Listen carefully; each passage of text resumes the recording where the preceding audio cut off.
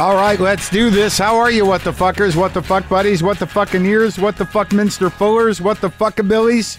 Merry Christmas. Happy holidays.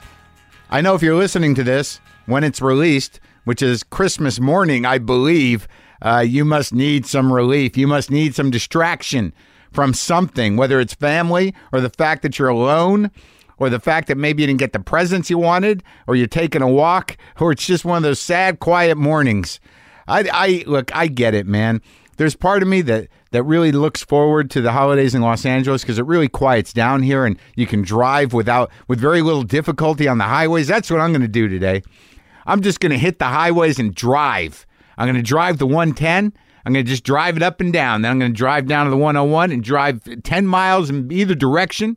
And then I'm going to drive the 10 all the way to the beach and back with nobody on the highway. That's my plan. That's my gift to me for Christmas morning, to drive on the LA freeways with no obstacles, to drive on the highways of America like they were meant to be driven on, with freedom, not with frustration.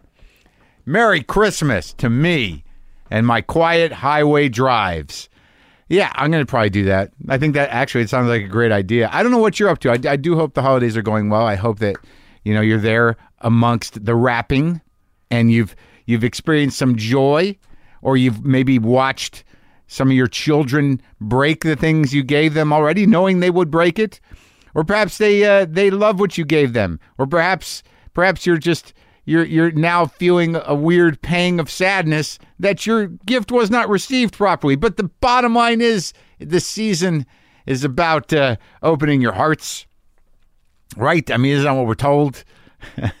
Giving does not necessarily mean it has to be an object.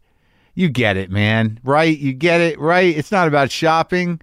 It's about love, about an open heart, right? Look, or else it's just another day. It's vacation, whatever. I can't even wrap my brain around what exactly it means. I mean, I grew up with all this shit. I grew up with surrounded by Christmas trees and Christmas carols and, red and green and, gingerbread candies and Santa hats and all that shit. So I'll tell you, it's a lot more appealing than the Jewish version. I mean, it's a lot more exciting with the lights. We have a festival of lights, but for some reason that festival of lights is not equal to the lights that are, down on Coringa, which is a street a block and a half from me. And these two houses where these Mexican folks live are just they're in competition with the lighting in the holidays, and whatever the Festival of Lights means can't compete with those two houses down on Coringa in Highland Park. That's what I'm telling you. Much more exciting, less heavy, the iconography and imagery of Christmas than that of Hanukkah. Hanukkah, it was always like the eternal flames. There were Maccabees involved. There was an ancient battle.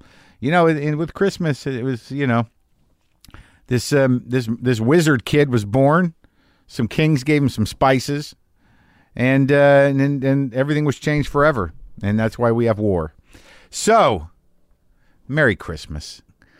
Oh, before I forget, I want to say that I put a bonus episode up on the WTF Premium. So if you get the free app and upgrade to Premium, there's a bonus episode waiting there for you.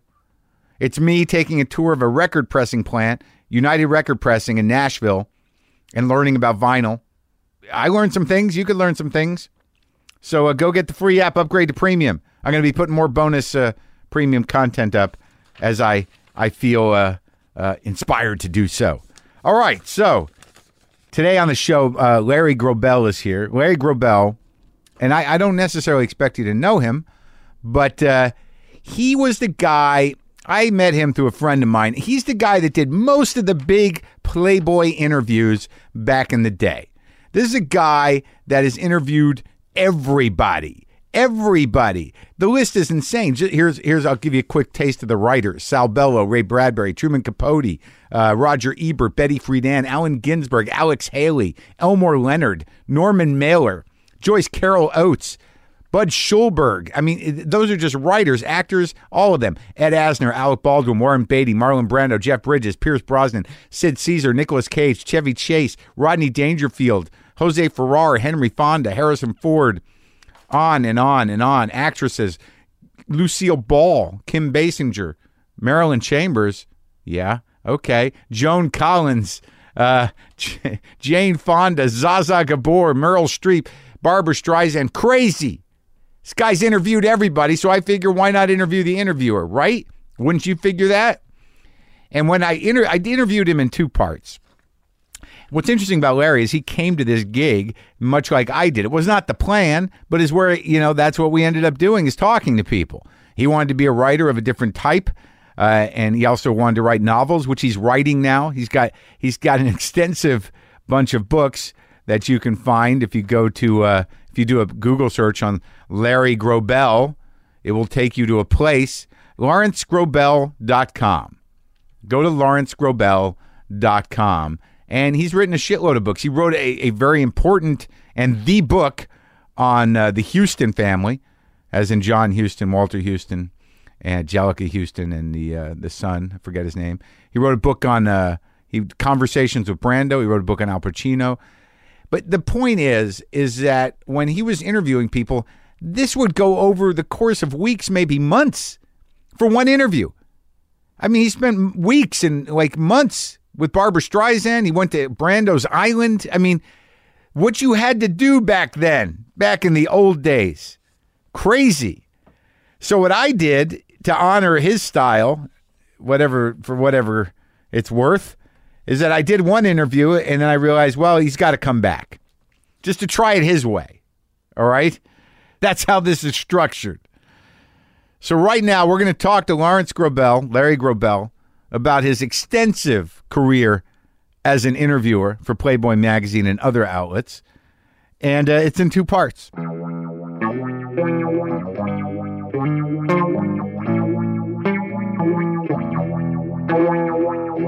I was a little intimidated coming up on this interview. Oh, please. No, but I look at, you've interviewed everybody. You were the guy. Yeah.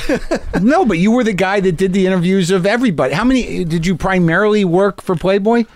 Not primarily, but people think that. Yeah. Because it's been I've done about 50 Playboy interviews and 50 television Playboy interviews, so about 100 total. So the Playboy interviews were specifically I was just recently interviewed by Playboy. Right. But not the 20 questions thing. You did the interviews, the Playboy I did interviews. the big interviews, not the 20 questions. I did a few 20 questions. But it's a little different. I couldn't find a Wikipedia page on you. I don't know how old you are. You look like you're 50, but but given the who you've interviewed, unless you were interviewing when you were 12, you got to be older than that. I'm older than that, yeah. That's it? That's it. Yeah.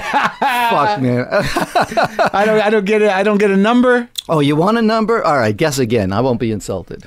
62. Okay, I'm a little older than that. Really? Yes. Holy shit. I know, and it's terrible because that's why you don't get work, because people think you're too fucking old. You don't look old. Well, what can I do? You should see my wife. She's Japanese. She looks like she's 35, 40 years old. Thank God it went the same age. Thank God it went that way. Yes. I didn't know where you were going with that. No. Yeah. But because I couldn't put it together when I saw you, when I met you, and I was like, how the fuck did that guy interview Marlon Brando at that time? How did he interview John Huston? How did he write a book on James Michener? When did he do that? When did that matter? I interviewed Lillian Gish, for God's sakes.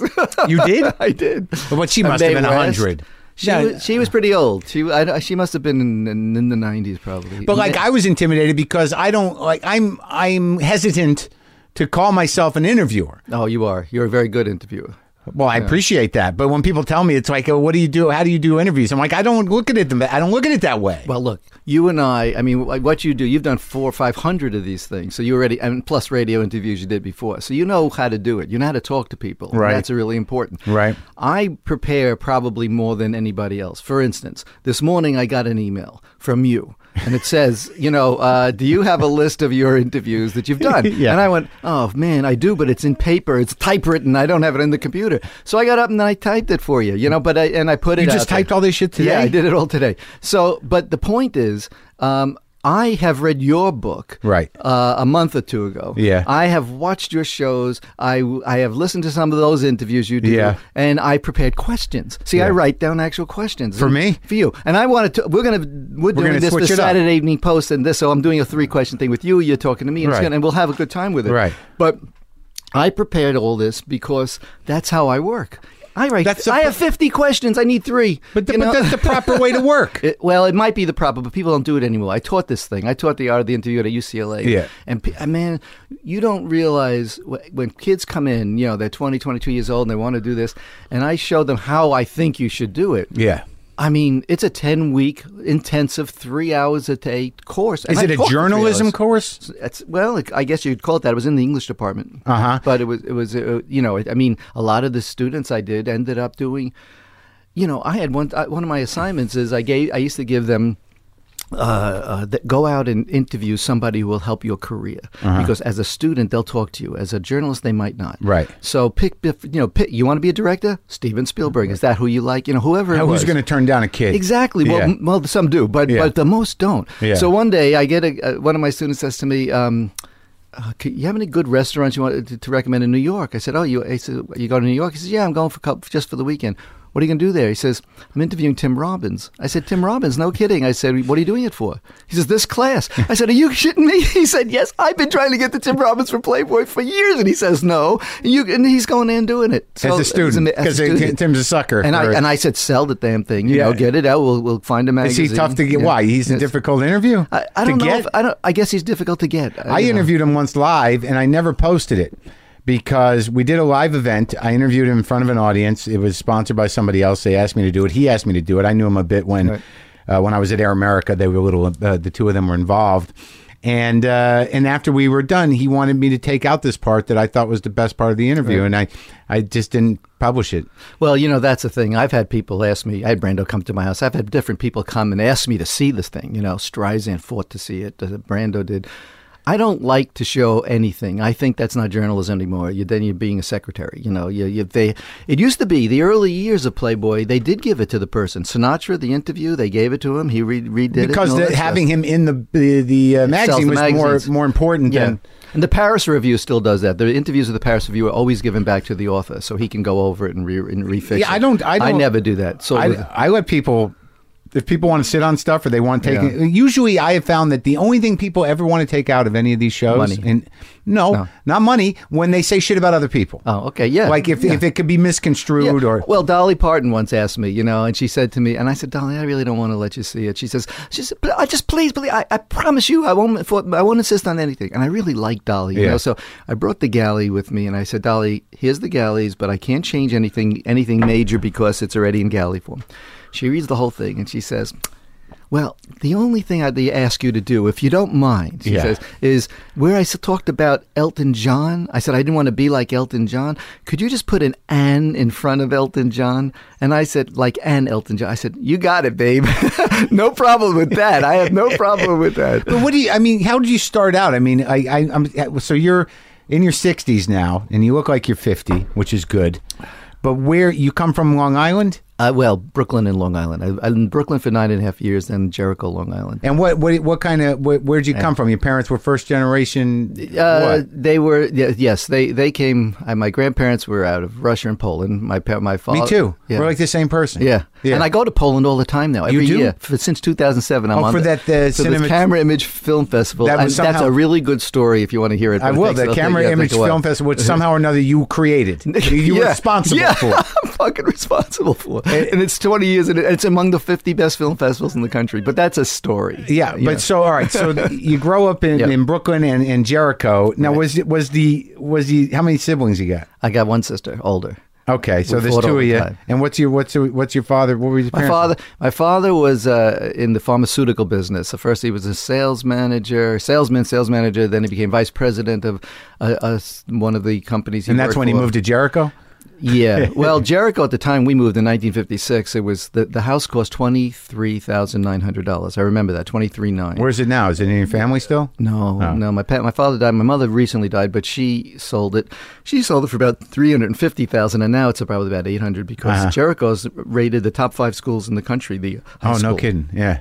Yeah, they're always highly rated, so that's kind of cool. But I had a great time in Jericho. I mean, it was really you had your bicycle, you got out and you did your things. You had sex with the girls, and You were doing that in high school? In high school, yeah. Good for you. Yeah, it was good. Yeah, in the 50s? 10th? No, come on, 60s. So it was starting to happen more. Yeah, the 60s were like we didn't have any dope in high school. I mean, that I didn't see till college. I went to UCLA. But in high school, it was still, beer people drank. When did you go to college? What year? 64 to 68. So you're right at the beginning of it. Everything's changing. Yeah, I was actually, when I applied to college, I had applied to go to Berkeley, and I got in.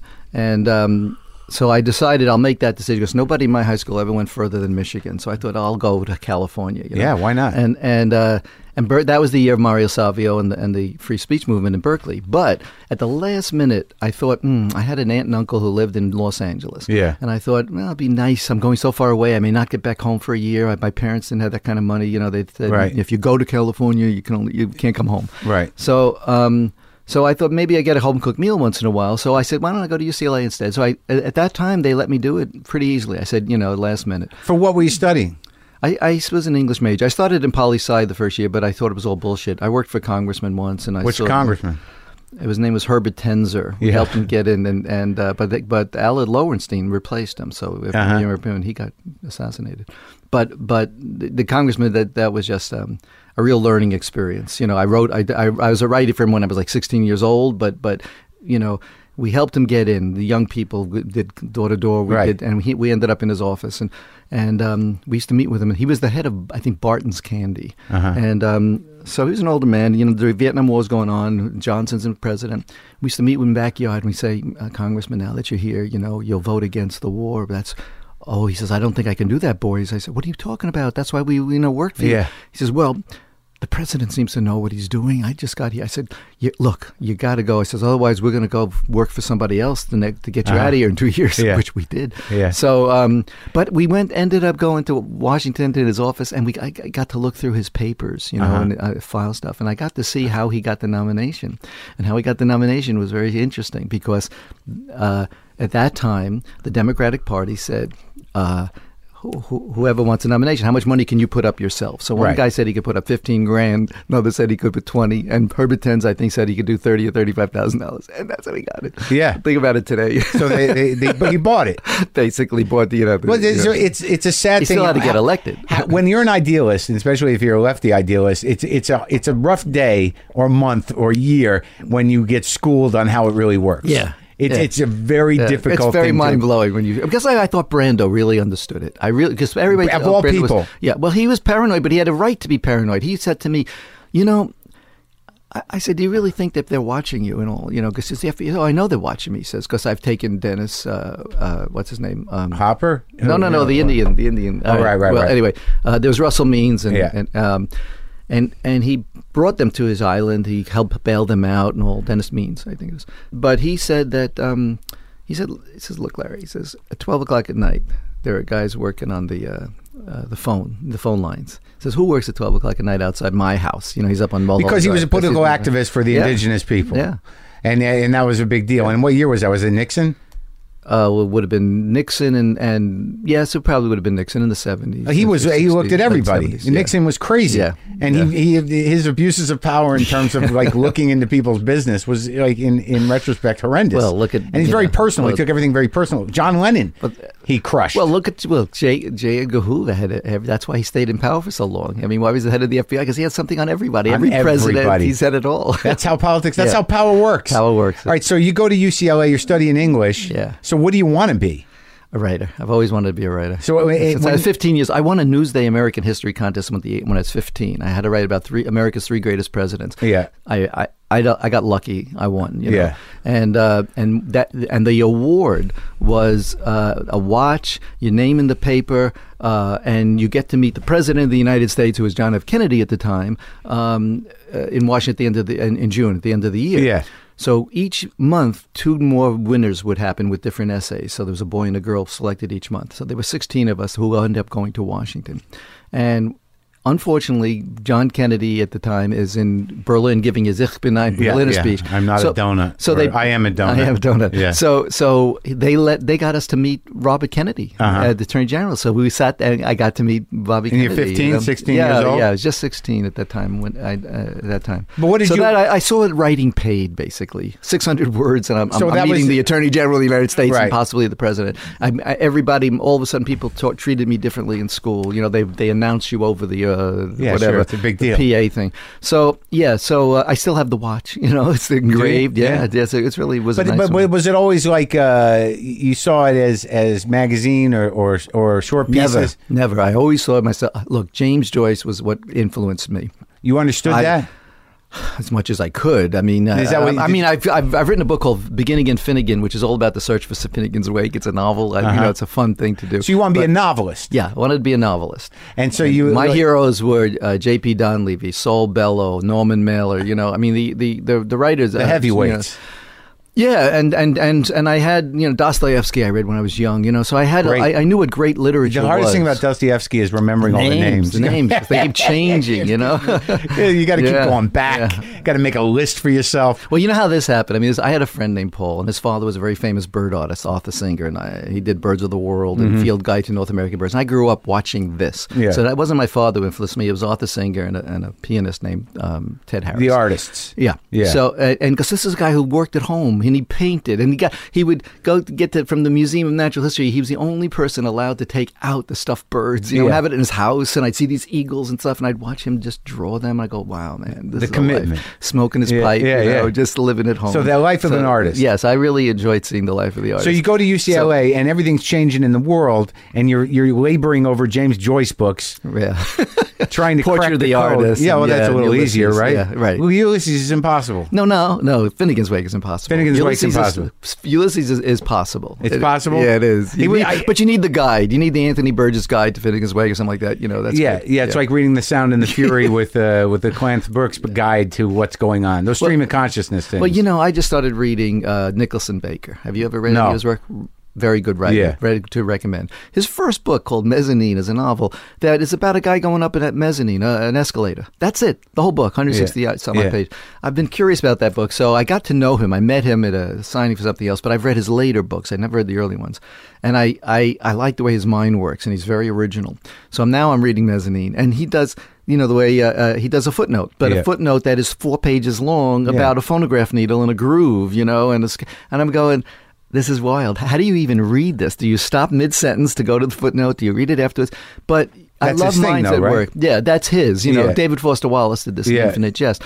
But it just that I like Gertrude Stein. I like you know, what interesting writing. I like Thomas Pynchon. I knew I could never see. Here's where it fucked me up, and this is why I went into journalism. I always wanted to write. Yeah. I tried writing a novel. I tried another one. What do you mean you tried? You finished? I wrote a novel, but I didn't give it to anybody because I didn't think it was good enough. It didn't compare to who I thought it was great when I wrote it. Yeah. But then a couple of days later, How old were you? 17, 18, 19. Was your first novel? You wrote your first novel 18. When you're 18, and you decided shit. Yeah, it's shit. I needed experience. I said, I need experience. So that's why I joined the Peace Corps. You know, and I went to Africa for 3 years. To live the life, so you had something to write about. But I wasn't going in the Army. See, that's the other thing I did, is I avoided the draft. By going to the Peace Corps? No, they wouldn't let you out like that. By making a decision that if they took me, I was going to leave the country. So you come back, you want to be a novelist, you got all this life experience. You didn't write the memoir for years, though, right? Right. I didn't. I started writing this memoir. See, the biggest problem I had is I have a lot of stories with famous people. I mean, I've been with, you know, the Playboy interviews allowed me to spend 10 hours, 20 hours. I'd go to Tahiti. But how does that, but how quickly, because obviously, look, as a guy, like I talk to celebrities too, and, you know, you made a life out of it, but then I see, you know, after all is said and done, you know, you self-publish novels, you write these other books, like, you know, right out of the gate, I'm like, well, where the hell did that dream die? Yeah, the novels never died. I'm still writing novels. I'm writing one now. But the thing is, what happened was, yes, you have to make a living somehow. Yeah. So when I came back from Ghana, I had a different perspective. I spent 7 months traveling around the world after I left Ghana, 3 years in Ghana, and then I'm traveling around India and East Africa and Korea, Hong Kong and Japan and all. And I get back to the States, and I look at what everybody has, and I look at what people are doing, and I'm thinking, man, they don't realize this is the dream for every Ghanaian I knew. They want to come to America. They don't realize what it was like. People are jumping out of airplanes, doing skydiving, that kind of stuff. I said, no Ghanaian would do that. That's insane. Right. Why would you risk your life once you got here? So I had that perspective, and I was able to use that perspective. You appreciate the bare essentials. I appreciated life in a different way. Yeah. And so when I went to Newsday, I said, look, I can write these articles. I'll do stuff. He said, well, what do you know about this? What do you know that? I said, I can do it. Yeah. And anyway, I got a couple of assignments. And one assignment about the history of aviation on Long Island led to me finding out people were building their own planes. Some of them built it in their kitchen and had to knock down a back wall to get the plane out. Someone did it in an apartment in New York. They built a plane. How do you get, it's insane what was happening. Then I met a guy who jumped, was around Lindbergh's time. And he was fascinating. He had a whole museum in his room, downstairs basement. I met a woman learning how to fly, and then gliders, going up in a glider. So I went to the editor. I said, Lee, besides this history, I could do this. And they said, do it all. We'll do a whole issue like this. So I do. I jump out of airplanes. I go up in a glider. I get sick. The whole thing. I was doing this new journalism, basically, all from my point of view. Like Gonzo. Yeah, it was Gonzo type journalism. And it was great. It was fun. And they were paying me $500 an article. I was living in my parents' basement. I had just come back from, I hadn't found a place yet. And I'm writing like crazy. 9 articles. I hadn't gotten paid yet. I didn't give a shit. What are you, 20? 22 maybe. Yeah. 21, 22. Yeah. But you're living. You're doing things you would never have done. Yeah. I'm doing transcendental meditation. My girlfriend comes from Japan, and she comes and we live together. We got a place in Brooklyn. She thinks I'm a dilettante because I keep getting into things for 3 weeks. TM. I started doing TM. Phone rings. I can't answer it. The whole thing. At the beginning. And I write about it. That was the first wave of it. Yes. But I still have that word, and I still do it when I'm on a plane and it's starting to go a little bumpy. Oh, so I use that. I lock into that. But it's interesting. So you come back from Ghana with this appreciation of sort of the extravagance of American culture, but you get the gig and you're like, I'm going to do it all. Yeah. Well, why not? Yeah, why not? I saw had to do martial arts. People doing that, so I said, well, so I take these classes. And what I do is it? martial 1970, 69, what? I came back in 72. Okay. 72. So in 72, 73 is when I'm doing all these crazy things. So it's I get strapped in a sulky to go around Roosevelt Raceway with the trotters so I can write a story about that. I go with, people doing demolition derby. I say, can I get in a car so I can feel what this is like? And I'm doing all this crazy stuff. And it's working. And the articles are good, so they're publishing. Right. So 72 is also like, the 60s kind of like, spread out into like just a complete change of the culture. Everybody's a hippie. Everybody's pushing the envelope. Everyone's having, a relatively drugged out good time. Right? Right. So that's the environment. Right. Like the change had taken place. Right. And so, all right, so you're writing all these great articles. Right. And then I decide I want to just write my novel. I just want to get into novels. That's what I want to do. So I'm going to move to California. It's 1973.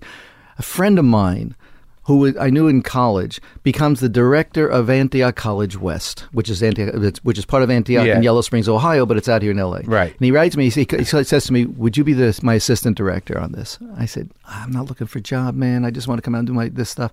He says, I think you could be really good at this. I said, I'll do it part-time. I'll do it half-time. So I came out.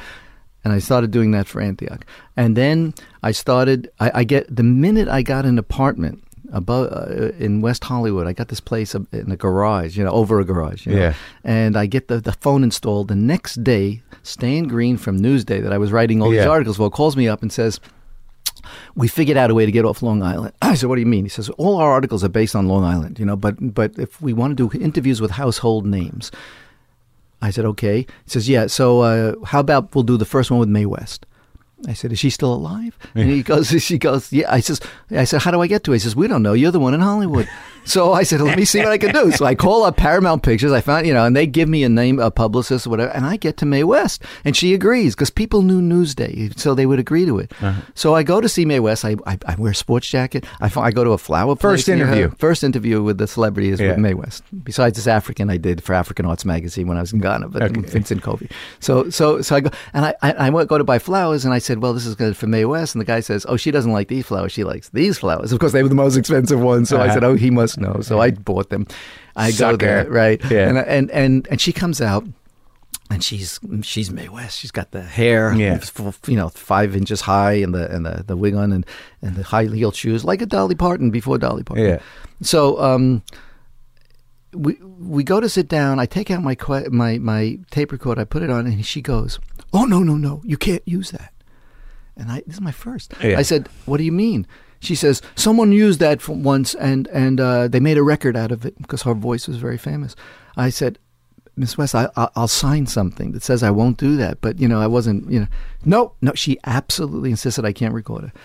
So luckily, I had a pad with me, and she spoke slowly. And so I was able, I'm writing everything and talking. Okay, so one night, that's my first one. I come back. What do you open with? Oh, I don't remember then. No, but I mean, it's she was the richest woman in the in the United States. She made the most money. She made $480,000 in 1932 or something, more than anybody around. So and then she got arrested. She because she did this very sexy show on Broadway. And then the warden used to want her panties, that kind of stuff. It was like all these little famous things. So there was a lot to talk to Mae West about. And she was in Myra Breckinridge, and so she so could talk about that and what have you. So, W.C. Fields hated her. She hated him because he was drinking all the time. So there was, and also she had her secret was enemas and cocoa butter on her breasts. I mean, all sorts of shit I can tell you about Mae West. And she just volunteered this, or? Well, as I talked to her about it. But Mae West was this, was an interesting character, And so, but what happened was they get the article that I write.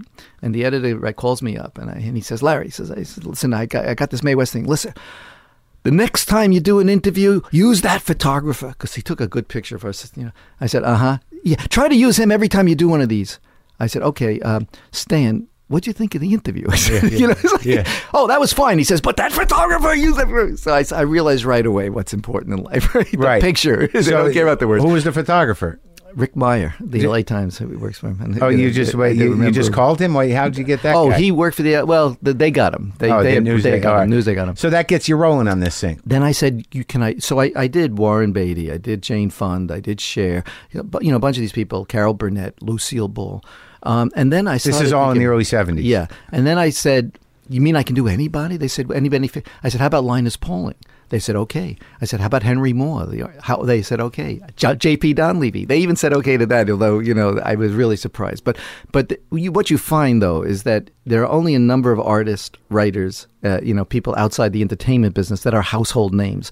Very few. And then you get back to your movie stars and TV stars, But I always fought for the writers. I always wanted to talk to, Norman Mailer and Truman Capote. And you did. I mean, you wrote a book with Truman James Capote. Michener. Yeah. So anyway, but that's how it started. Compelling, aren't they? You see, Mark. I'm sorry, I didn't fully answer your question, but what happened was I started doing these things. They started getting accepted. They were interesting. Elliot Gould was a real challenge. I couldn't get through to him for a number of times because he was always a little bit stoned. And I'm going, Elliot, and anyway, after 5 sessions, I send in the article, and they came back to say we can't use this. It sounds too stoned. That's the first rejection I've got. And I refused to have a rejection. So I said, let me go back. So I go back and I call Elliot and I said, listen, man, they think it's time to too-stone. Let me come over. So he says, okay. So I go over there. And that day he has James Caan and these Playboy bunnies who are... the girl introduces me, says, "Hi, I'm the popcorn girl." There was the cover of a Playboy with a woman holding popcorn with a hand down the popcorn thing. She's the popcorn girl. I mean, it's like, and Groucho Marx was there. Yeah. Groucho Marx. Why didn't you just go, I'm going to interview him? He said, well, we went to his house. To Groucho's house? Ellie and I went to Groucho's house. So this is the mid-'70s in Hollywood, so it's crazy. Yeah, a lot of crazy stuff going on. Well, but when you, after meeting these people... because I've interviewed actors. A lot of them, not great. They're hard to interview, some of them. Yeah. Why is that? Well, a lot of them don't have the education. A lot of them are insecure. Look, Al Pacino, he didn't even finish high school. I met him. He was so nervous. I get to his apartment, and he's, he says, and I see he's shifting like this. So I said, Al, and I go to put on my tape recorder. He says, no, don't put that on yet. I said, listen, just put it on. Once it's on, it's, we can forget about it, And he says, okay, you know best. The reason I got to Al is because I did Brando. This is all backwards now, but he said he'll only do an interview with the guy who did Brando. I became the guy who did Brando for many years. And that's were you the only one or something? Yeah. Well, Truman Capote did Brando during the making of Sayonara. Right. And Brando got pissed off at that article and didn't talk to anybody for 25 years. And then you were the guy. Yeah. Who sent you on that assignment? Playboy. That was because of Streisand. I had been doing these Newsday interviews. Yeah. And then what happened was I started thinking, I'm only asking them 30 or 40 questions. I'm only in there for about an hour or two at the most. What if I could really go deeper in this? What if I could really spend a day with you, 2 days? I got curious about the form and the permission. If they allow me to ask them anything, that's amazing. You know, I mean, I come in, I meet you, even, on radio, we'll talk about things, but I'm not going to ask you about abortions you may have paid for or, failures of sex or tax money you owed. I'm not going to ask you that. Those are important questions? I don't know if they're important, but they may bring out something in you. Sure. I'm giving you examples of things you would never ask even in an hour. But if you get into conversations with somebody for days, weeks, or months, as I did with Streisand over 9 months, you basically can ask almost anything, and you really get to know somebody. Because you build a relationship. You're building a relationship. Are you still friends with her? I wouldn't say friends. I would say not friends. I just, if I see her, we talk, but I don't go to her house. But you spent 9 months with Barbara Streisand. Spent 9 months. What year? Wait, in the 70s? That was my first Playboy interview, actually. When I finally realized that interviewing in depth would be interesting, I said, how can I do a long interview? Playboy was the only place doing it. So I said, okay, let me interview Hugh Hefner for Newsday, impress him, and he'll see what I can do. That actually worked. Yeah. So now I get, that Playboy says, what are you working on? I said, I'm trying to get to Barbara Streisand. This person, they said, if you can get to Streisand, we're interested.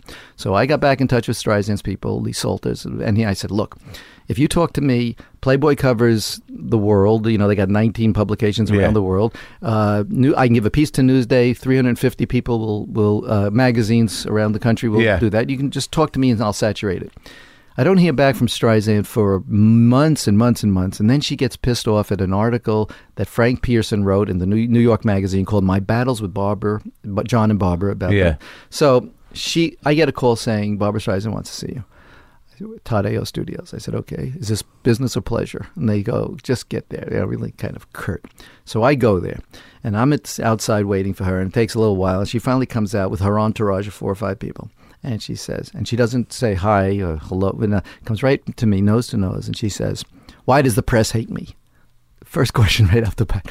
And I just took a step back, and I said, I'll tell you why I hate you. And I started to tell her, you keep me waiting, you do this, you have to go through all your people, your manager. That's ballsy. Yeah, it was. But you see, I immediately recognized when I saw her that she reminded me of my sister, this Jewish American princess. So I was able to zero in on that. You knew the language. Yeah. So anyway, the 5 people behind her go, I mean, they are shocked. Nobody talks to her. And this is when she's as big as you can be, you know. She's making A Star Is Born at that time. So she looks at me for a second. She says, okay, come with me. And we go in the room, and she says, I have to watch this, the cut of A Star Is Born. Yeah. Sit down next to me. So we sit in these 2 leather chairs. We're in this big studio. We're the only people there. And I'm going, God, please let me like this movie. Let me like this movie. Because, everything's going to turn around this. And I watch this movie, and I don't care for it, right? Yeah. So, and I know, because I'm not a good actor. You'll see it in my face. And I'm thinking, what can I say? And sure enough, the thing's over. She turns to me and goes, well? Yeah. And I said, you're going to make a lot of money. Yeah. And that was enough. And then John Peters comes, and he's going, who's this guy? And he starts yelling, screaming. She introduces me, and he backs away. So then she says, okay, call to my publicist, Lee, and we'll arrange something. I said, no. I'm not talking to your publicist. I've been talking to your publicist for months and months, and I can't stand it anymore. If you want to really do this, give me your phone number. I'll call you directly. Yeah. And she goes to a pad, yellow pad, and she writes B, and she writes a number. She cuts off the piece like this and gives me a piece of paper this big with her number on it. And I call her, and I go to do it. finally, that took more months. Now I finally get to do it. I'm ready to see her, all set to go. And she comes down the steps in her home in Holmby Hills, and she gives me a paper. I look at the paper. What is this? She says, just sign it and we can start. And it says, Dear Barbara, and I look on the second page and signed by me. Yeah. And it's a big letter saying, you have the right to terminate this interview at any time. Once it's done, you can, you will own the tapes. You will do this. You will, and blah, blah, blah. I'll make any change. And I said, I'm not signing this. Just, what are you talking about? Everybody signs it. I said, Barbara, I'm not a secretary. I see myself as an artist the way you see yourself. If you can look at me that way and accept what I do as an art, then we can do this. Otherwise, forget it. Now, I'm not just saying it. I'm yelling. Yeah. And she's yelling back. And we're sitting there with our fists like this, yelling at each other. And I said, I'm not your fucking secretary, So she makes a determination. She's, and then she goes, all right, let's do it. So we go in the other room to do it. Phone rings. It's her lawyer. Did he sign? She says, no, he didn't sign. She hangs up. Next one, it's John Peters. Did he sign? Yeah. No, he didn't sign. What are you doing? Then Marty Ehrlichman, the manager, calls. Did he sign? And now this time Barbara's pissed off too, So she says, no, he didn't sign here. You talk to him. And she gives me the phone. I hear on the phone this yelling coming out, I don't want to fucking talk to him. So I said, he don't want to talk to me. I gave her back the phone. Yeah. So she takes the phone and she says, I'm doing it. And that's it. She hangs up. And then we go sit by the fireplace. And within 5 minutes of me turning on the tape recorder, she starts talking about sex. I have prepared hundreds of questions. I don't have a single question on sex. I never thought we'd get to sex. Or if I warmed up maybe later. I didn't write any now. Right. And I'm going, wow, what's she doing here, And I realized it. She was committing. Because if I left, if all her lawyers and people told her, you can't do this anymore, she gave me material that I could use somewhere in the tabloid or something. Right. So that was interesting. And you thought she was that calculating? Oh yeah, Barbara is very, very, very intelligent. And look, she told me a story about. When I'm waiting for one time, I said, Barbara, one thing I will show that's not right about you, because everybody writes about how you're always late. You got a problem. You haven't been late with me. The 2 or 3 times I was with her a lot. After I told her that, she was late every time afterwards, every single time. So late was part of her modus operandi. But one day I'm waiting for her, and I'm in the living room, and I notice she's got all this, everything, Sarah Bernhardt letters, everything's beautiful, everything's expensive. And then there are 2 Chinese pieces that look like coral, but they're made of wax. It's like candles. Yeah. So I said to her one time, Barbara, what I said, you see all this real stuff about here, and then you see these candles, and they look real, and she didn't say anything. A couple of months later, I come by, and she says, oh, take a look at what I got up there. She got 2 real ones. Uh-huh. Amazing. Yeah. She was an interesting woman. Okay, so now you make this commitment to doing these long-form interviews that you invest your life in. Yeah. So, like, in Streisand was the first. Streisand was the first of that ilk, and 9 months it lasted. And Playboy kept saying, "Where's the?" I wasn't even getting paid until I finished. But you call yourself an artist. What was it you were after? What defines the art of an interview? Well, I think there's an art to biography. I think there are some great biographies that have been written, and I think the writers, Leonard. I can understand that, but still, But I was doing 30,000 word pieces that were being run in Playboy. That's 50 or 100,000 words that I'm actually doing. I was really doing books on all these people, but never publishing them as books. I never thought of it. I never thought of doing them as books. So the interviews were framed in. You didn't do question and answer in a standard way. You would contextualize. You would add paragraphs setting up everything. So because the biographer. Biographer. That's like my Houston book. I talked to John for hundreds of hours, and then you write a book. But so you're writing that, interviewing. It's a different kind of art form. You can tell me honestly, like right now. You're writing a book on somebody with a career the size of John Huston. I understand that, but to spend 9 months with Barbra Streisand for a 30,000 word piece.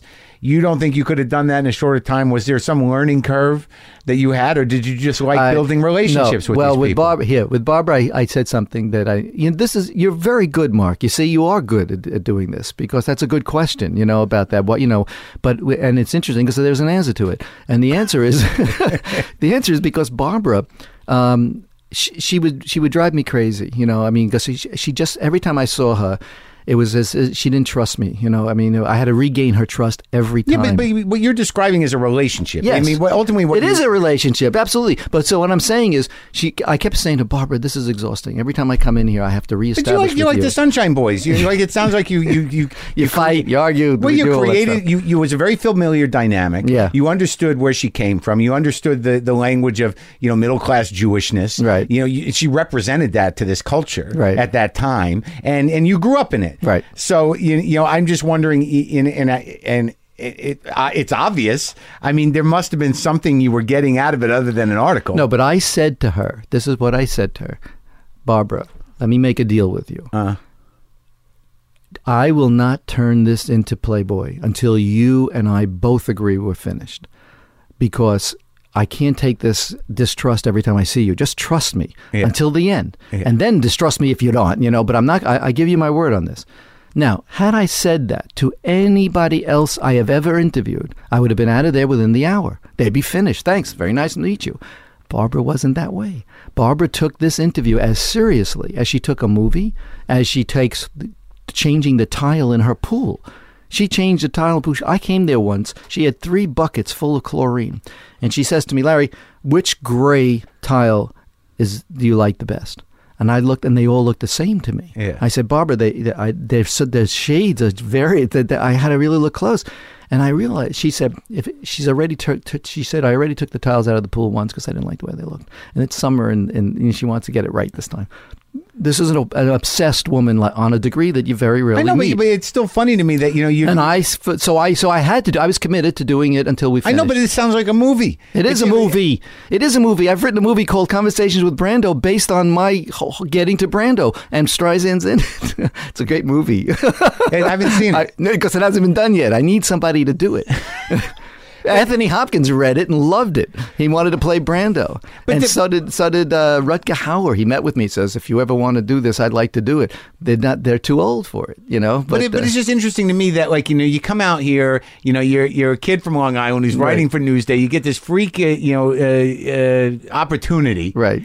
And it becomes your life. Yeah. But it's not, you're... My life is always a writer. In my mind, I'm writing novels. And that's how I see things. So this is an opportunity. I love this life, man. I mean, I was going into people's lives that you can't believe. I'd see George C. Scott at his home, and, I'd go to see Van Damme, and he's in his pool. He says, "Get in the pool with me." And I put the tape recorder on my chest, because this is how I begin an interview. So you're still jumping out of planes? I'm still jumping out of planes. And my whole life has been fun. I've had a good time. No, I get that. So, and I've been able to get paid to do it, but how much of it has to do with? And then I turn things into books and novels. But the juice of being in proximity to this, what is the American equivalent of royalty on some level, and extravagance, and sometimes incredible vapid shallowness, right? And you're up against these major talents who you're the guy, and when was the first time you realized that there's no there?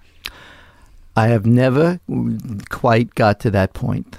Brando said to me once, "When are you going to stop interviewing actors?" He says, because, after a while. And I said, the thing, Marlon, is that every one of these actors is different. Everyone surprises me in some way. See, when I used to go in, I was always very nervous, and I had an image of what I was going to get into. And I realized nobody was like they were. Lucille Ball wanted to die. Never. And you always assume that I have that same issue. It's like you have an idea of them. Right. And they're never like they are. No, because your idea is based on their public image. Right. How the fuck are you going to know? Exactly. So that's when I realized. What was Lucille Ball like? Lucille Ball was depressed. She everybody had died, all her friends. She didn't see her children. She said, she's like, "I want to die." She says, "I just want to die." I said, I wrote a poem about it called, "I Love Lucy Doesn't Love Life." Yeah. I mean, I didn't know that. She had great legs, by the way. She came down the stairs. I couldn't believe it. But everybody was different. Everybody surprised. Sally Field tells me, never had a friend. Never had friends. I told that to Goldie Hawn. I said, Sally Field says she never had friends. Goldie Hawn became her friend. They became friends. I mean, really, because I was interacting with a lot of these people. But, look, with Goldie and Kurt, we got to be friends with them, I mean, Al Pacino and I became very, very close, almost like brothers, for over 30 years. I mean, and so, I mean, how does that happen? I don't know. I don't know how. I mean, I realized friendships are exhausting with stars. So when I felt one that could, I said, well, this potentially could lead to something, I backed away from it. because I didn't have Feels the time. weird. Because I don't have the time. You always, if Al would call, I'd be on the phone with him for a long time. Marlon, I would talk to Brando on the phone. We would just talk. Well, how you and gonna I loved not? it. Yeah, how could you not? Exactly. How could you not? But you don't get paid for these calls. You're not their psychiatrist. You are their psychiatrist. They've done, basically you're one of their therapists in a way.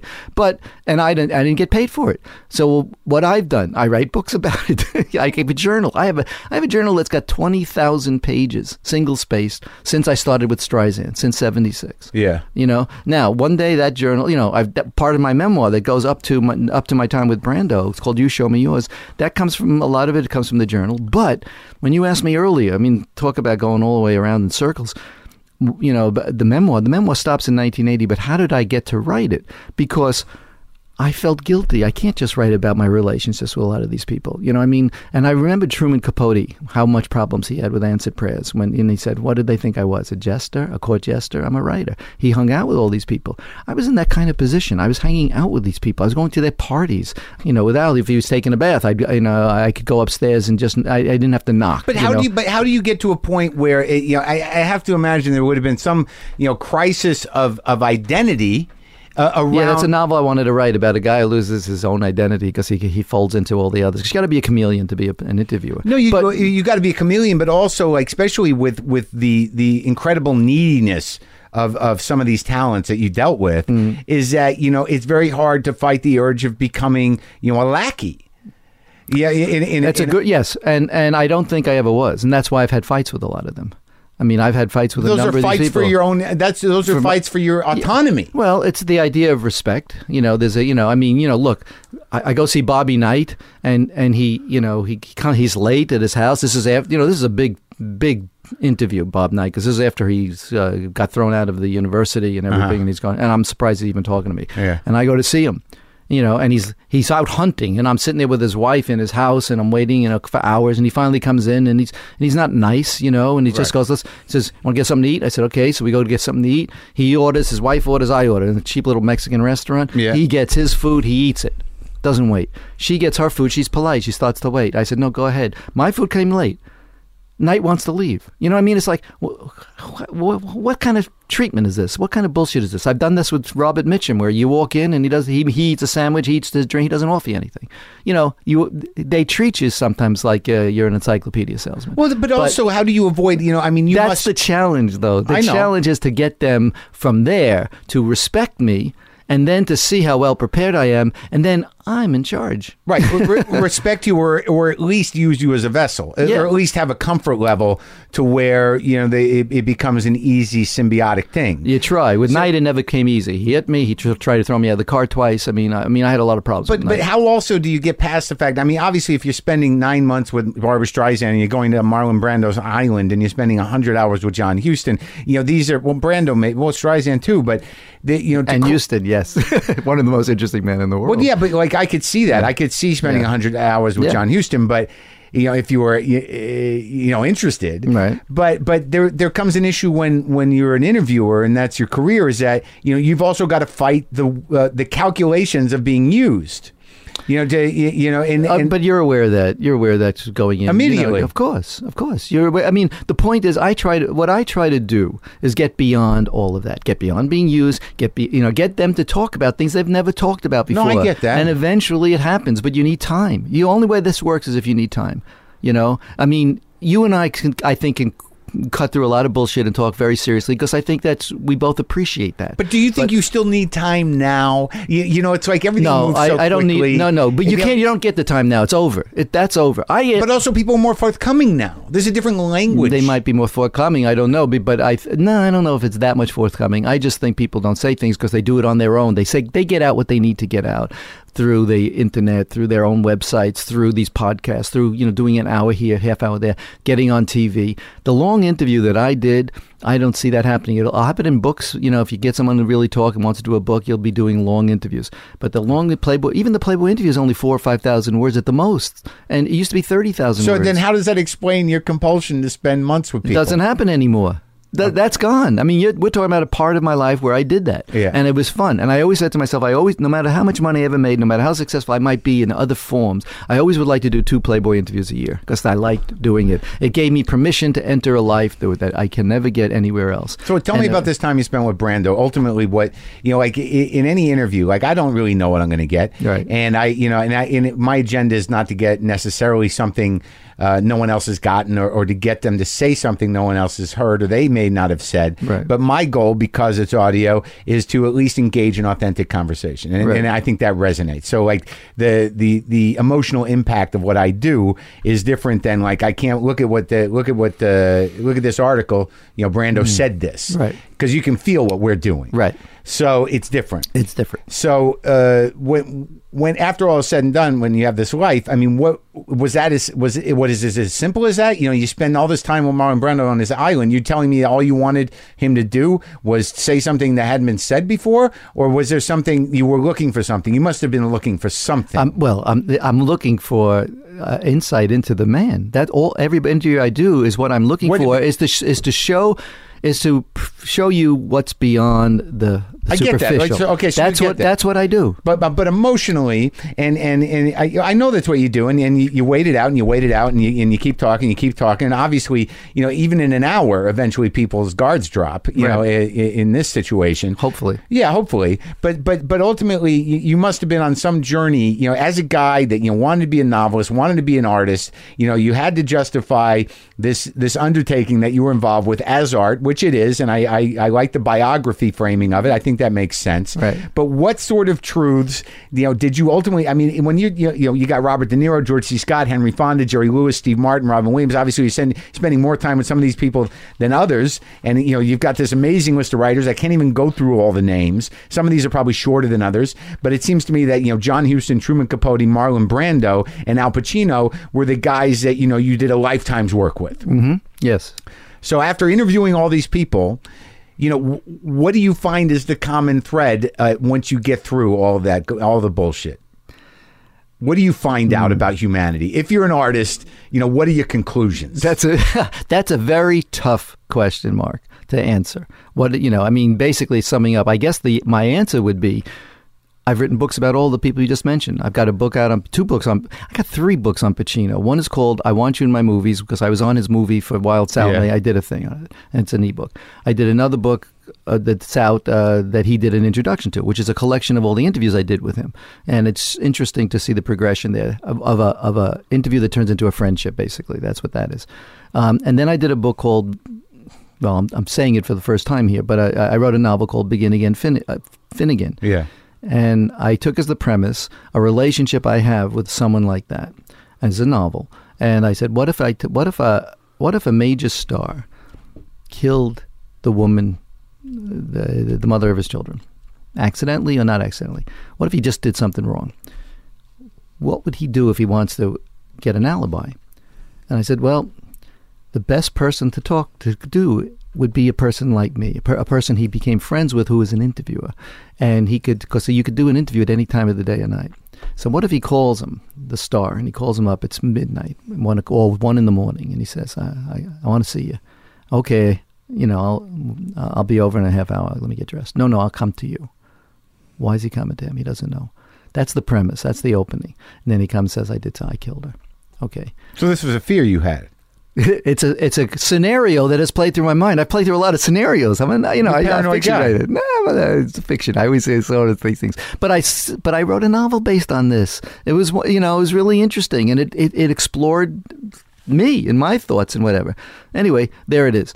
Now, but the premise of that novel about you, right, is about being used. Yeah. Not just, yes, exactly being used, being this guy's alibi, and every fucking thing that goes wrong to the guy, not to him. He's the star. He's O.J. Simpson. He's going to get off. But this poor schnook who's done all this stuff, he's going to have a big problem. And this town is filled with those poor schnooks. Yeah, the studios used to have those I'm one of those schnooks, man.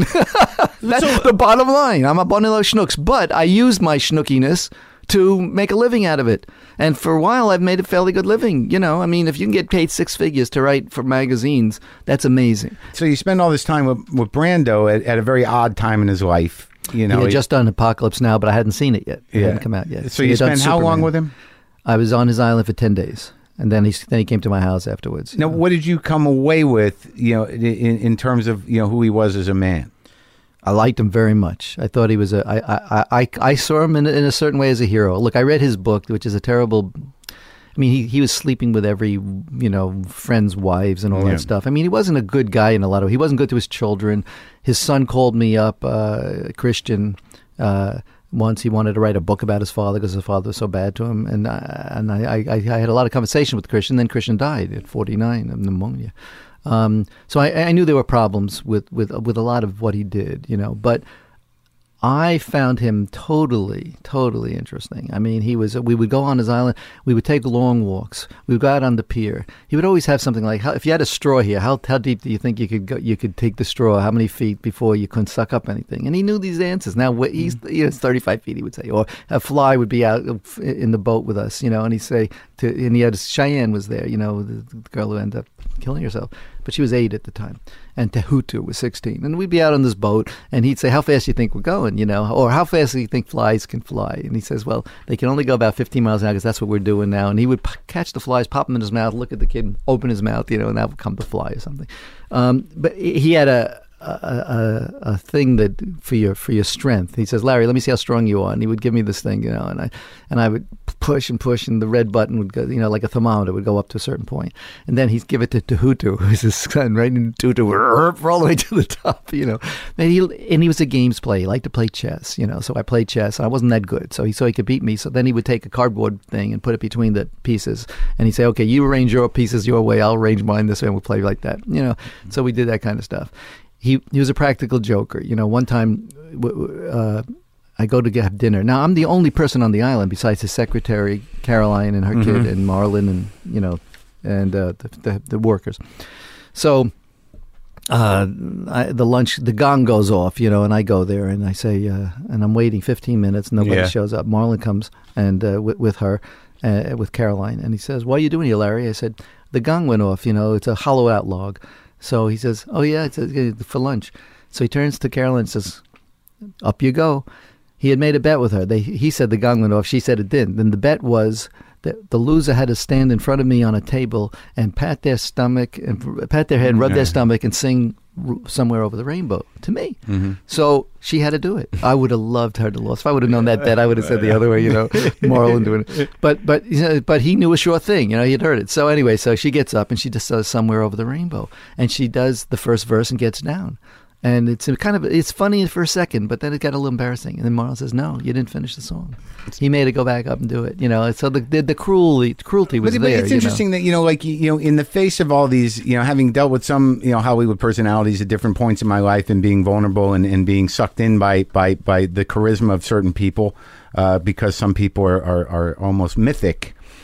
That it sounds to me that what must have driven you at some point was some sort of selfish need to know that, you stood outside these people.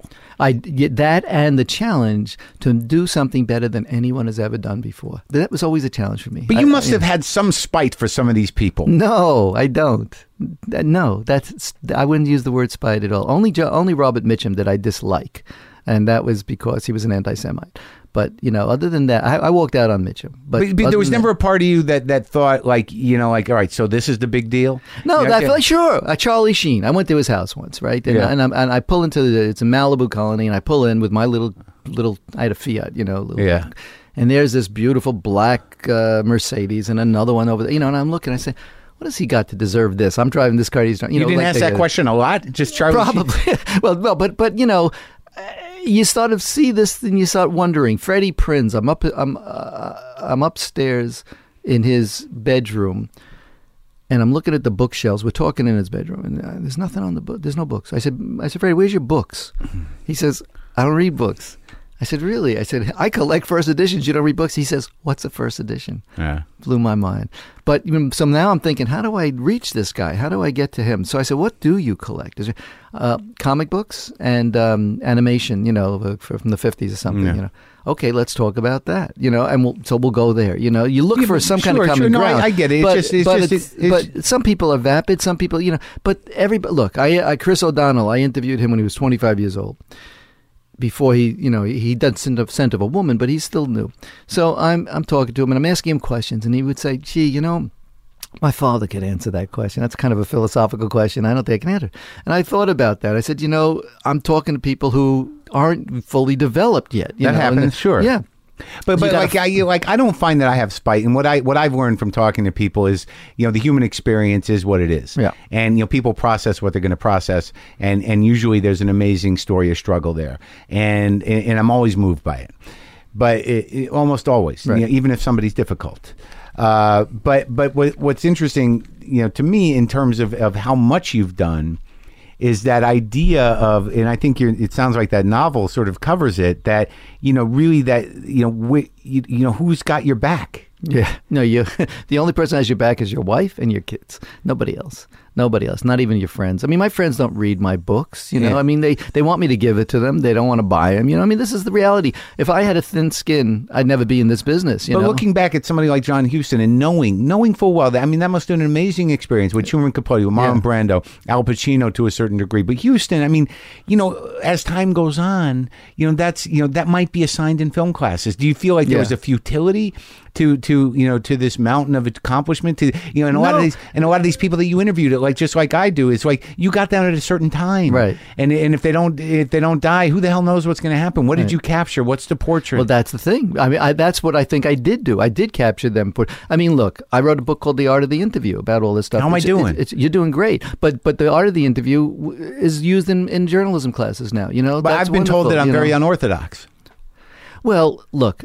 You look for the personal in a lot of what you talk about, and I think you ask about your parents, your subject's parents, where they go back to and that's these days you don't get that on television. You don't get you don't get people looking for the mensch in a person, let's say, or or whatever, whatever serious problems a person has, the psychology of a person.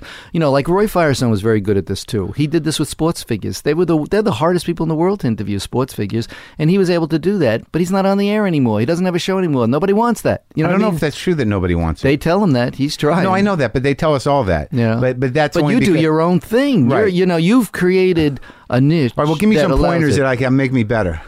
Well, I don't have any yet. Yeah, let me ask you these questions, though. If you could choose a career path and you had these three choice figures to compare yourself to, would it be Johnny Carson, Mark Twain, or Woody Allen? Mark Twain. Good for you. That's what I would have chosen. But that's very telling, isn't it? I mean, it's like, where do you want to go? If you could be a talk show I wish host. I had the discipline as a satirist that he had, but he's ultimately a writer. But he became an orator, and was somebody who enjoyed speaking to crowds and doing a stand-up routine, basically. Yeah. And he's an incredibly sophisticated thinker. I think that if I have any fault now, it's that I've really sort of rationalized my need to stay specifically within existential predicaments, either as opposed to sort of cast my eye on broader issues of political or cultural nature. John Huston once said to me, he was telling me about, he says, if you think these people are cynical or whatever, he says, Mark Twain wrote a book, I think it's called The Mysterious Stranger. Yeah. And he said, and as we talk about it, he says, Larry, let's go get that book. I feel like reading it again. We went to a store and got it. I loved them. He says, this is where you just want to, But that was a different time where talents like John Huston, these guys they were boxers, they fought in the war. The weird thing about the culture we live in is that when you were doing most of your writing, there were 3 networks. There was like 4 or 5 studios. Everybody was on the same page. Playboy had a tremendous amount of cachet, on a literary level, and everybody was there. That the people that were interested, the things that they were interested in, there was a common ground there, and there was a lot more. Yeah. Because I remember Barbara said the reason I said, how come you're doing Playboy? She says, well, Playboy is the Bible. Right. I mean, that was the way they looked at that. But the interview, it's a very interesting time now where there is no Bible. There's no Bible, but also this idea that people don't want long form stuff or in depth things. Right. Is that they've successfully leveled the adult attention span to something akin to a child, and that's the way that they're going to feed it, because the hunger for content is so extreme. I get on stage and people are like, well, I already heard that story. Mike, you didn't hear it here. You didn't hear it on stage. I've told it 2 times in my life, and already you want me to move on? I'm not a machine. I mean, so the credibility of authentic life experience or sharing on a human level has been diminished by this craving, almost an addictive-like craving for new content. Right. You were going to. There was a time where people had lives. Mm-hmm. And they did amazing, very prolific people that fought in wars, that did things in a dramatic way, that aggressively, like you said, and whatever inspired you to join the Peace Corps, to get some life experience. Right. I mean, that had some credibility. No one gives a fuck anymore. Yeah. It doesn't add up to much for people today. Mm-hmm. That life experience and wisdom gleaned from really living it. It doesn't have the premium it used to. It doesn't, but thank goodness there's still a Peace Corps out there. There's still people who are doing it. I wasn't condescending to Peace Corps. I was just saying but it's true. I mean, when I first started teaching at UCLA, it was 2001. And for 5 years, I told them about the life of a freelancer. This is the way to go. If you can be a freelance writer, you not just a writer, freelance, anything you do, you have your own hours, you're your own person. It's a great life. Yeah. The last few years, I couldn't do that anymore. I couldn't talk about, because I saw you just everything was drying up. I got to know great writers because it's drying up alongside of the printed industry. Yeah, that's right. The whole book industry is that's why I'm a dinosaur, because I'm still writing books. Yeah, it's sort of like well, listen. I know you have a 2:00, so we went over that. So I appreciate it. But I have more questions too. Well, let's continue this, because I do that. So let's pick up where we left off and think about stuff. Okay. Thanks, Marc.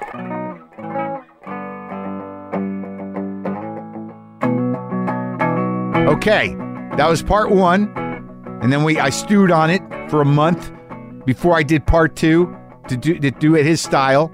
So let's see if we get the full picture, or let's see what happens.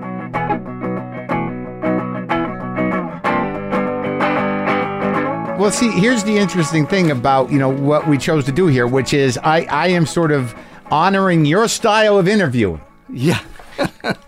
That was my idea. Is that, I sat and talked to you last time, and you told me that you would spend months with people, and in my brain, I was like, what could you... how is that gonna... what...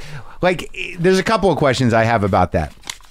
Is that I'm a guy that does an interview in an hour. So what I have is the gift of audio. Is that you can sense emotion, you can sense where someone's at, you can hear their struggles, you can hear their tone of voice. So the portrait I'm creating is very specific to audio in a lot of ways, because it's emotionally loaded. Right. And you can't do that really in print without without elaborating. So in the sense that unless you're going to every other line, you're going to say he said with weighted breath and it's still not going to be the same. Right. So the impact that I can have with an audio podcast in terms of, who people are is easier. It is easier. Absolutely. I mean, look, a really good interview, and you look at some of the best, are because their writers were really good. Truman Capote really captured Marlon Brando in a way when in The Duke and His Domain. Mm-hmm. Brando wouldn't talk to anybody for 25 years until I saw him. Right. That's a really good piece of writing. You know, I mean, if you look at that, so it's hard. That's why the majority of interviews are dry. Right. They're not that interesting. Right. There are a handful that are really good because the writer has somehow figured out a way to bring you, the reader, into it. So you get to feel the personality, get to feel the joke if it's a joke, or the sarcasm if it's sarcasm. Easier on radio because... if I say a joke and I laugh, ha-ha, okay, we know what that is. But sometimes someone says something and it doesn't come off funny in print. And also there's the issue of relevance. is that, like, you know, like if I look at the list of interviews here, half of them are dead. Well, it's not even, but see, that's not necessarily an issue, but, we live in a time where there really, context in history is sort of been obliterated. And certainly, how much people are going to go, dig up print interviews. Again, I'm looking at sort of this list and I'm trying to sort of frame this. And I know this was your job and you're very good at it. And, all of these interviews that you've done with all these people are available, whether people go to them or not, I don't know. Really. And I think that the books, in terms of the history of film and the history of creativity, these are important books, or they would have been the books you spent your life writing. About the Houstons, they're huge. I mean, there's a resource there. Obviously, it's limited to students of film and fans of that era in a way. So it's hard to figure out. Well, listen, Mark, I do not write for an audience. In my mind. No, I know, but I'm talking about who is the audience? Who is the audience? I get that asked a lot. A lot of times when, I've just finished 2 novels and then the question becomes, who's the audience? Before anybody even reads them, right? Who's the audience? Is it? That's an American publisher. Yeah. Or that's who asked that question. Yeah. Right. Yeah. But to me, it's like, I'm just writing stories. I'm just, I guess my audience is me. It would be people like me, people who went to college. I don't know. I just feel that my job is to put it out the way I can. I'm not a stand-up comedian. I'm not an actor.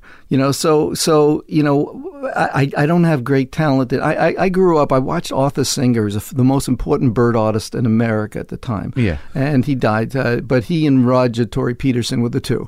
And I grew up watching this guy draw his birds and being home, smoking a pipe and just drawing. And I saw my father driving into, work and driving back at 7 o'clock tired. And I said, do I want to do that or do I want to do this? I want this. Yeah. But I don't have the talent to draw, and I didn't have the musical ability. I tried playing the piano for a while. I just didn't have it. So I found I could write, I could write stuff. And at 15 years old, I was writing stuff that was getting published. So, okay, there was my into the creative freelance world. And that's the path I chose. And thank God I have made it all my life fairly successfully as a freelance writer. Right. You can't do it anymore. But the interesting thing is that now, you've got this novel published in Poland, which we'll talk about. But see, so that was the original idea. Yeah.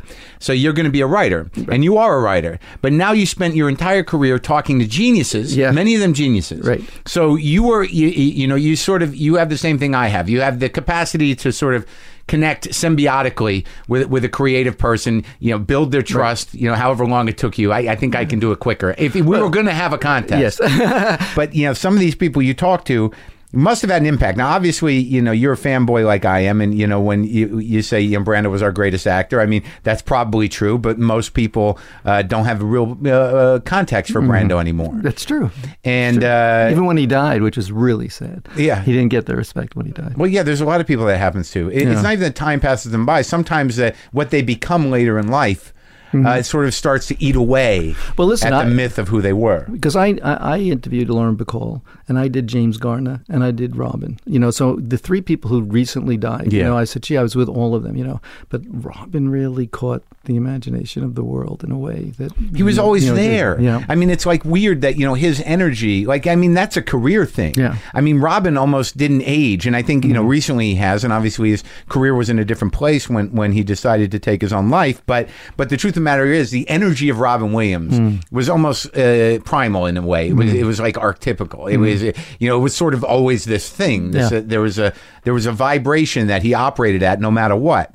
But you talk to somebody like Miles Davis, and you talk to somebody like Steve Martin, whoever, all these great people, but someone like Miles Davis, I mean, you guys couldn't be more different, and you couldn't come from a different world, and he was this cryptic wizard, and fairly opinionated and kind of wrong-minded in some ways, but about women and whatnot. But I've dealt with that, and ultimately you just have to not argue with them, and then let them unfold. Right. And that's the honesty of it. But when you talk to these geniuses, as somebody who secretly is harboring this desire to write a novel, what are you thinking? What did you learn from them? What I was thinking with Miles is damn, I made one huge mistake by not asking him to write his biography, his autobiography. Sorry, I wanted to write him more. I wanted to spend more time with him. He was amazing. Yeah. The guy was amazing. He sat there for 3 hours. I have it all on video. We did it for cable TV. He spent the whole time, he had all these, he was drawing, he had all these colored pencils and stuff like this, and he would be drawing stuff and never would look up, and I'd ask him stuff, and the cameras are on him, and he's talking about race, and he's talking about feeling uncomfortable among whites, and he's talking about strangling white men, all that shit, and it was great. Yeah. And he, and he was kind of, he made me laugh, even though he was saying things like, I don't want to go to a movie because see some white girl have fun in a movie, or what. And he says, I want to, and he's just, my wife, can't get a job, and he's talking about Cicely Tyson. So I just found perhaps one of the, he is the Brando of the music world. But Miles Davis was really important, like Pavarotti was. I've had a great life in talking to these people. You keep wondering, what the fuck am I doing talking to these people, or what do I get out of it? I get a lot out of it. Yeah, of course. If I didn't get a lot of it, I wouldn't be doing it. Of course. And I miss doing, I haven't done the Playboy interview in a few years because the editor doesn't like me anymore. Same guy, new guy. Same guy. And it's a terrible situation.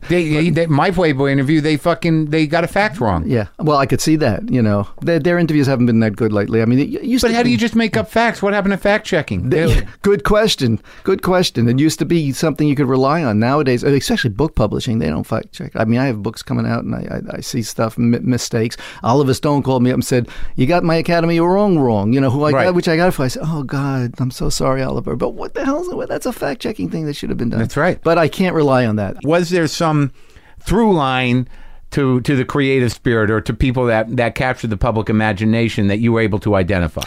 Well, I try to, I don't think that way. So I don't. I'd have but to you've really had time think to about reflect. Larry. Yes, well, but yes, the through. Look, I put a book out called Icons. Okay. I took 15 of the people that I think that we can legitimately call icons. Maybe not, what's her name? Gwyneth Paltrow. I don't think she's an icon. But I put her in the book because I wrote about it, and I just... Yeah. But Meryl Streep's in there, Robert De Niro, Jack Nicholson, Tom Waits. You interviewed Tom? No. I can't get him either. I love him. I love Tom Waits. So I wrote it. I wrote an article as if... and how to figure out how to write that one. That's the only one I've ever written like that, where without talking to him. So how did you do it? Well, there's a thing called esoteric tours in L.A., and I saw that one day I saw something in one of the L.A. Weekly. It said that they're going to do a Tom Waits tour, where Tom grew up and what he did in L.A. So I got in touch with them. I said, "Listen, I'm interested in writing a piece on something," and they said, "Oh yeah, come on to that." So I got on the bus and I go on this tour. Okay. That gave me my idea to write the article. So what, you go to Cantor's? Yeah, basically, you go past Cantor's. You go to on Hollywood and Las Palmas. There's a place. There's a So this is a tour based on Tom Waits' life. Yeah, interesting. Yeah. And the guy who talks about it wrote a book about Tom Waits or something. So he's on mic and he's talking about stuff. So I said, okay, I can start a thing where I'm going to go do this, and then I can have people on the bus arguing about his stuff, and so I make up these people, and I give you all my opinions about Tom Waits through their voices. People. It was just so much fun to write, and they liked it. They put it on the cover, right? And and now I'm putting it out in my book called Did you hear from Tom? No. Where can people get your books? They got to go to Amazon. And look under Lawrence Grobel. Lawrence Grobel. Right. And that's it. Okay. Yeah. But okay, still, I'm not getting the answer I want from you. I know. You can't get my answer, and I don't know why I can't get it. The answer is that you're a creative guy that has taken this long to sort of manifest, what you really wanted to do. Because it wasn't a detour, it was a living, talking to creative people. Right. Was there anything you learned? I learned how to live a life. I've learned how to be a person. I learned how to There's communicate no with people. philosophical gems? No. There's no sort of like one of them? Well, that's different. You're saying, okay, what were the main things I learned from certain people? I had 4 mentors, right? I would say.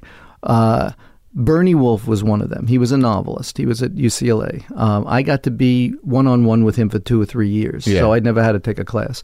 And I gave him the ending of a novel called Lies at one time. We used to meet in his place, and I used to watch him smoke his cigars and all that. And we talked about literature. And he always had people over and stuff. Alex Haley. I remember when that book was coming out, there was a lot to talk about that and stuff. I lent him money while I was a student. Yeah. You know, he never paid me back. And then I once asked him for the money, and it was $500, and he gave me back $200. And he owed me. And then I hired him once. He fucked me over. I hired him.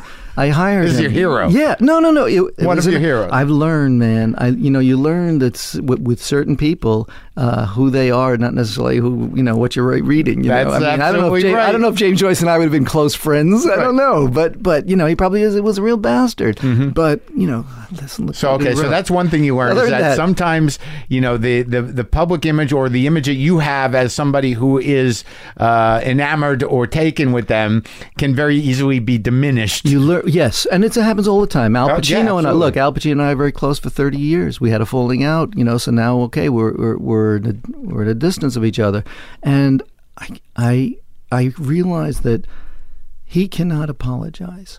It's because it's not in the star's gene to be able to apologize. And I knew this for a long time about these people. I learned this about stars. They don't, even no matter how wrong they may be. And one time, Anthony Hopkins, who was going to do a script of mine based on the Conversation with Brando book, and he was excited about doing it. And then we even met, and his agent at the time at CAA, he was going to be my agent.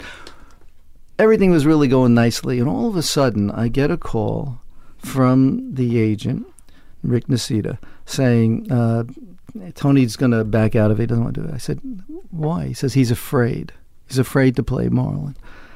I didn't believe it. I said, this guy has played Picasso. He's played Hitler. He's played some of the presidents. I mean, Nixon. Hopkins is an amazing actor. He was afraid. So I said, I don't think that's probably the reason, but okay, And I felt bad. I never showed it to anybody. Pacino said to me, he'll come back. Don't show it to anybody. He'll come back. So I didn't do anything. He goes off and does the Wolfman Hopkins, and he comes back, and then one day I'm home and I get a phone call. Yeah. Anthony Hopkins. Yeah. I said, hi, Tony, how are you? And he goes, Larry, he says, listen, I did a terrible thing to you. A terrible thing. I'm just so sorry. I said, that I didn't call and I didn't tell you why. I didn't want to do the Brando thing. I just held you up and I led you on. And I'm thinking, of course, this is impossible, right? It's impossible. Anthony Hopkins cannot be apologizing, right? Because it's against everything I have learned, with the stars. And then I'm thinking, he's interested in the script, but he doesn't want to say it because it's been up over a year. So he's so I said, Anthony, I haven't shown that to anybody since. Yeah. Oh, really? No, I wasn't calling about that. I wasn't calling you about that at all. Okay, I said, okay. I said, but let me give you my cell number, and why don't we have lunch? Let's get together. I said, terrific. Yeah. So he gives me the number, and I wait a little while, and I called him, and we meet. We meet for lunch. And it's all about Brando. It's all about the script and all. Okay, that's, a story you learn about, apologies in a sense. So I find that a sincere apology doesn't exist among stars. That's one of the things I'm sorry to say, but it's a rare thing. But also, doesn't that also put into question that sometimes, no matter how much time you spend with these people, or no matter how much they reveal to you, does not necessarily that you have an emotional relationship with that person. Exactly, and I think I do, and I often don't. That's right. I'm fooled over and over again. That's right. Goldie Hawn and I and Kurt Russell, because of Goldie, were very close. Shared dinners. We went to dinner at her house. She would come to our house and everything. Yeah. And then what happened was, God, I'm telling you stories that I don't know if I should be talking out loud, I guess. But Entertainment Weekly asked me to do a cover story on Kurt Russell, and I did. And and Kurt and I had a great time. We went out and flew in his plane. And at one point, he gave me the controls. He says, "You fly." I'm going down. I can't do this, But he's laughing, Yeah. So we had a good relationship, and it's going to be a positive article about him, whatever. So I write the article. I give it to Entertainment Weekly. Now, Entertainment Weekly is part of Time Magazine, which means that they go through editors. 1, 2, 3, 4, 5 editors sign off. An editor who just signs off without putting his 2 cents in isn't making money in isn't doing his job. His job is he's got to find something. So you got 5 editors finding things throughout this story. And it comes back, and then they send me the galleys. And I looked at the story, and I said, this is not what I wrote. I said, it's another story. I don't want it. I said, go back to what I wrote. Show me why what I wrote is no good. So they go back, okay, and we change things back and forth. But this is, timely because something's going on. Okay, so now I didn't see it's the second galley after that. The article comes out, and it's a decent article, but it cut out a lot of nice little things between us. But on the second paragraph, it said that Kurt Russell, who's looking to become is a B actor looking to become an A actor, something like that. A terrible line. I didn't write that. I didn't write that whole paragraph. Okay. And I felt, oh, well, Kurt's going to call me up and bawl me out, and I'll just have to tell him I didn't do it. Well, instead what happened was we lost contact. I never heard from them. And then it was our time to have dinner. I called her, left a message, didn't call back. I called again, didn't call back.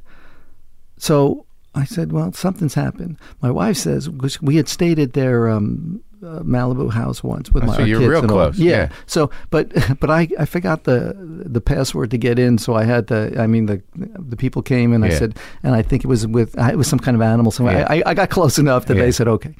So my wife was saying, maybe you just screwed up their alarm system and said they're mad at you. I said, no, that doesn't make any sense because we got it. So I said, maybe it was the article, but it's too petty. It's only that one paragraph, right?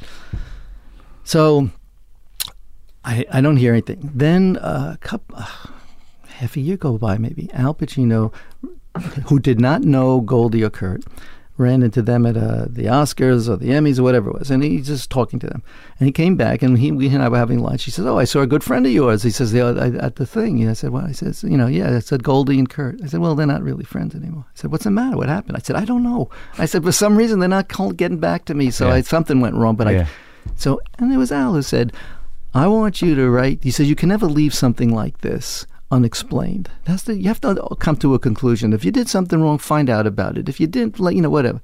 So I want you to write her one more time for me. I said, "I'm not doing it." He says, "No, write and say in the opening line, Al told me to write this or else I wouldn't be writing." Whatever. So that's what I did. I wrote one more time. To Goldie. And Goldie writes me back and she says, "I have to tell you," she says, "that the person," she says, "I thought that we had such a good relationship with my wife, my kids, the whole thing." And she says, and then I saw that, the article that you wrote and the person that you were writing about, Kurt, was not the person I was living with or the person I knew. So if you could be so off on that, then I didn't know what to say. So, we just dropped back. And I said, "Goldie," I wrote back to her. I said, "Goldie, this is like a Guy de Maupassant story because it's like the necklace, I said, I sent the 17-page article that I had written in manuscript. I sent it to her. And I said, I want you to read the article. And I also made a copy of the piece because I figured she probably wouldn't have it. I said, "Look at the two of them." Okay, so I do. And the piece was really very favorable about him. Yeah. So anyway, she writes me back another note, and she says, "I'm down on my knees in apology. I am so sorry." She says, "What you wrote is so beautiful, and why don't you come for dinner?" And, whatever. So I said to my wife, "Do you want to go?" She said, "Yeah, I'll go." So we go. And, at that time, Kate wasn't acting yet. Yeah. She was still small. She doesn't sit around the table. So we go, and Kurt says, "Well, I guess he brings it up." And I said, "Kurt, let's have dinner first. Let's have a nice dinner first." Because I got a lot of things I want to talk about, too, because it's the nature of friendship. To me, what it was I thought we were friends. Yeah. If I did something that upset you, why don't you call me on it? That's what a friend would do. "Why did you write that?" And I would say, "I didn't do it. I'm sorry. I had no control over that." So we had a very nice evening. We had that whole talk and everything. Yeah. But what really happened is we don't get together anymore. Yeah. Once it happens, it happens. There's a cut. I ran into her somewhere else in front of CEA once, and we just hugged and kissed, and everything was terrific. But we haven't seen them. I'd like to, but I haven't gone out of my way either. Well, sometimes life gets in the way. Here's a really interesting one. Yeah. Dolly Parton. Right. Dolly and I got along famously. We did a great. They came out in Playboy in the 78 or so, was 79. One day, Playboy thought they could get to Charlie Manson, and they called me up. They said, "Larry, we want you to consider this. We don't want you to answer yet, but I want you to consider doing Charlie Manson." I said immediately, why wouldn't I do it? He says, "Well, you live up in the hills where that happened. You just had a baby. And there are still some crazies out there in the members of the family. And it might, so it might be something you want to discuss with your wife about doing for us. And that's interesting because I never would have thought of that. I wanted to do Idi Amin once, and nobody would let me because they thought that he would kill me.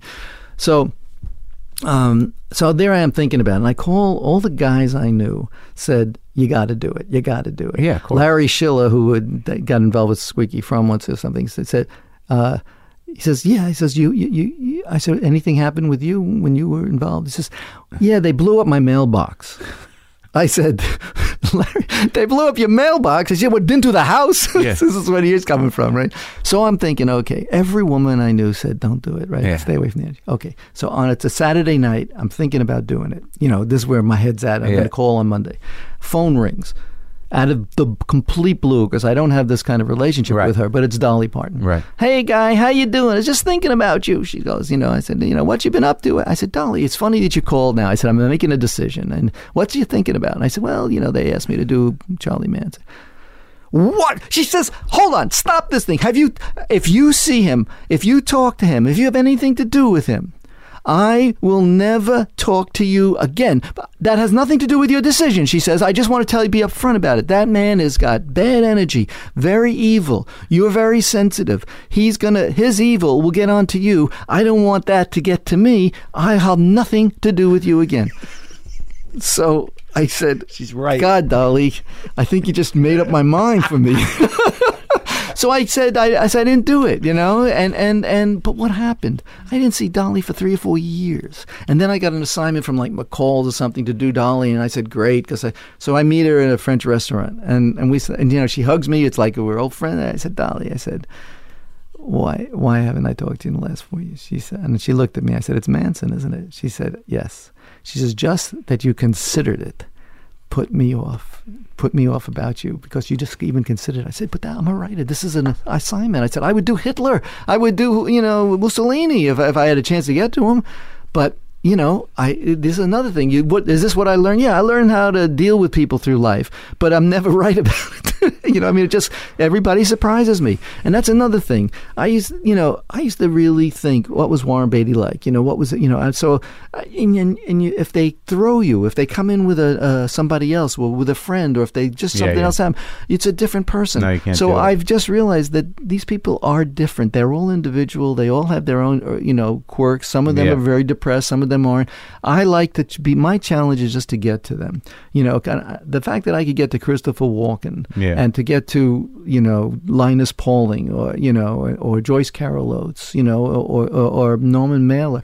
I mean, it's fascinating to me to be able to try to get into their minds. And what's interesting, because that dynamic is that, they are who they are because of their work, but also because they've been celebrated somehow and they're cultural icons and they've done something amazing. Mm-hmm. And I think that what drives me and that might drive you on some level is it's compelling to be close to this power, but it probably reveals some fundamental insecurity on behalf of yourself. No, I don't feel insecure. I accept the fact that they are more talented, let's say, in their field than I am. But you want to be a writer, and there's something that I don't want to be a writer. I am a writer. I've been writing for 50-some years. I'm sorry, I didn't mean to insult you. But that's not an insult. That's okay. You are a writer. Yeah. But I'm saying in this process, you want to write novels, all right? And it's just in my mind, I know, I know the thrill of being close to, to famous people. Right. And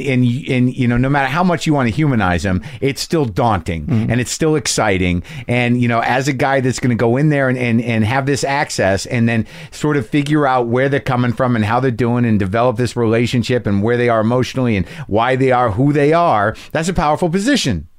I guess it is, but I don't use the power. I guess my point is that you have been hurt, by the assumption that you had relationships. Yeah, I mean, and listen, but then I write about it. The thing is that you survived through all this, and I think what's interesting is that it's a challenge now, but conversally, you're actually doing exactly what you wanted to do. Exactly. Now. Finally, you've come to realize that. I have been doing what I wanted to do my whole life. I have always felt like somehow I've never worked. I've worked hard, but I've never worked because I loved it. I loved when I interviewed Mae West the first time, my first love. I loved when I got to Truman Capote. I mean, who? Saul Bellow. Sure. I'm going to talk to Saul Bellow. I read this guy when I was, in my life. It's so wonderful. You're doing it. You don't hate it. You love it. I know, but see, there's still that thing. Like, I want to write and play music. But you've written a book. Well, that's different. Music is a different story. I want to be there's things I want to do in comedy that there's some part about living your life through other people, even if it's interviewing, as compelling as it is. That there's some part of you, and I can hear it in the way that you talk about your acceptance in this country. That now it's not the interviews that you want to be necessarily known for. That was your job, and you had a great time. Right. But now you're writing books. Exactly. But you're on TV. You're doing your show. You're right. You're all over. You're right. I can't believe every time I turn on your podcast, it says, "Hey, folks, I'm going to be in here. I'm doing this. Finally. I go, what the hell? He's all over the place. Finally. He's in the magazines now. Took 25 years. All right. Well, hey, listen, it's taking me 40.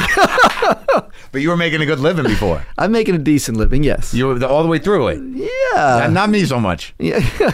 So now, okay, so let's do business. Yeah, okay. You all right?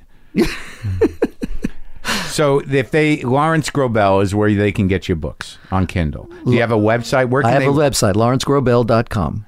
Because I think it's a tremendous resource. And I have a lot of respect for what you've done and what you do. I do. And I'm glad that our friend Janine put us together because I wouldn't have thought of it. And I was resistant at first. I don't blame you. It was great talking to you, Larry. You too.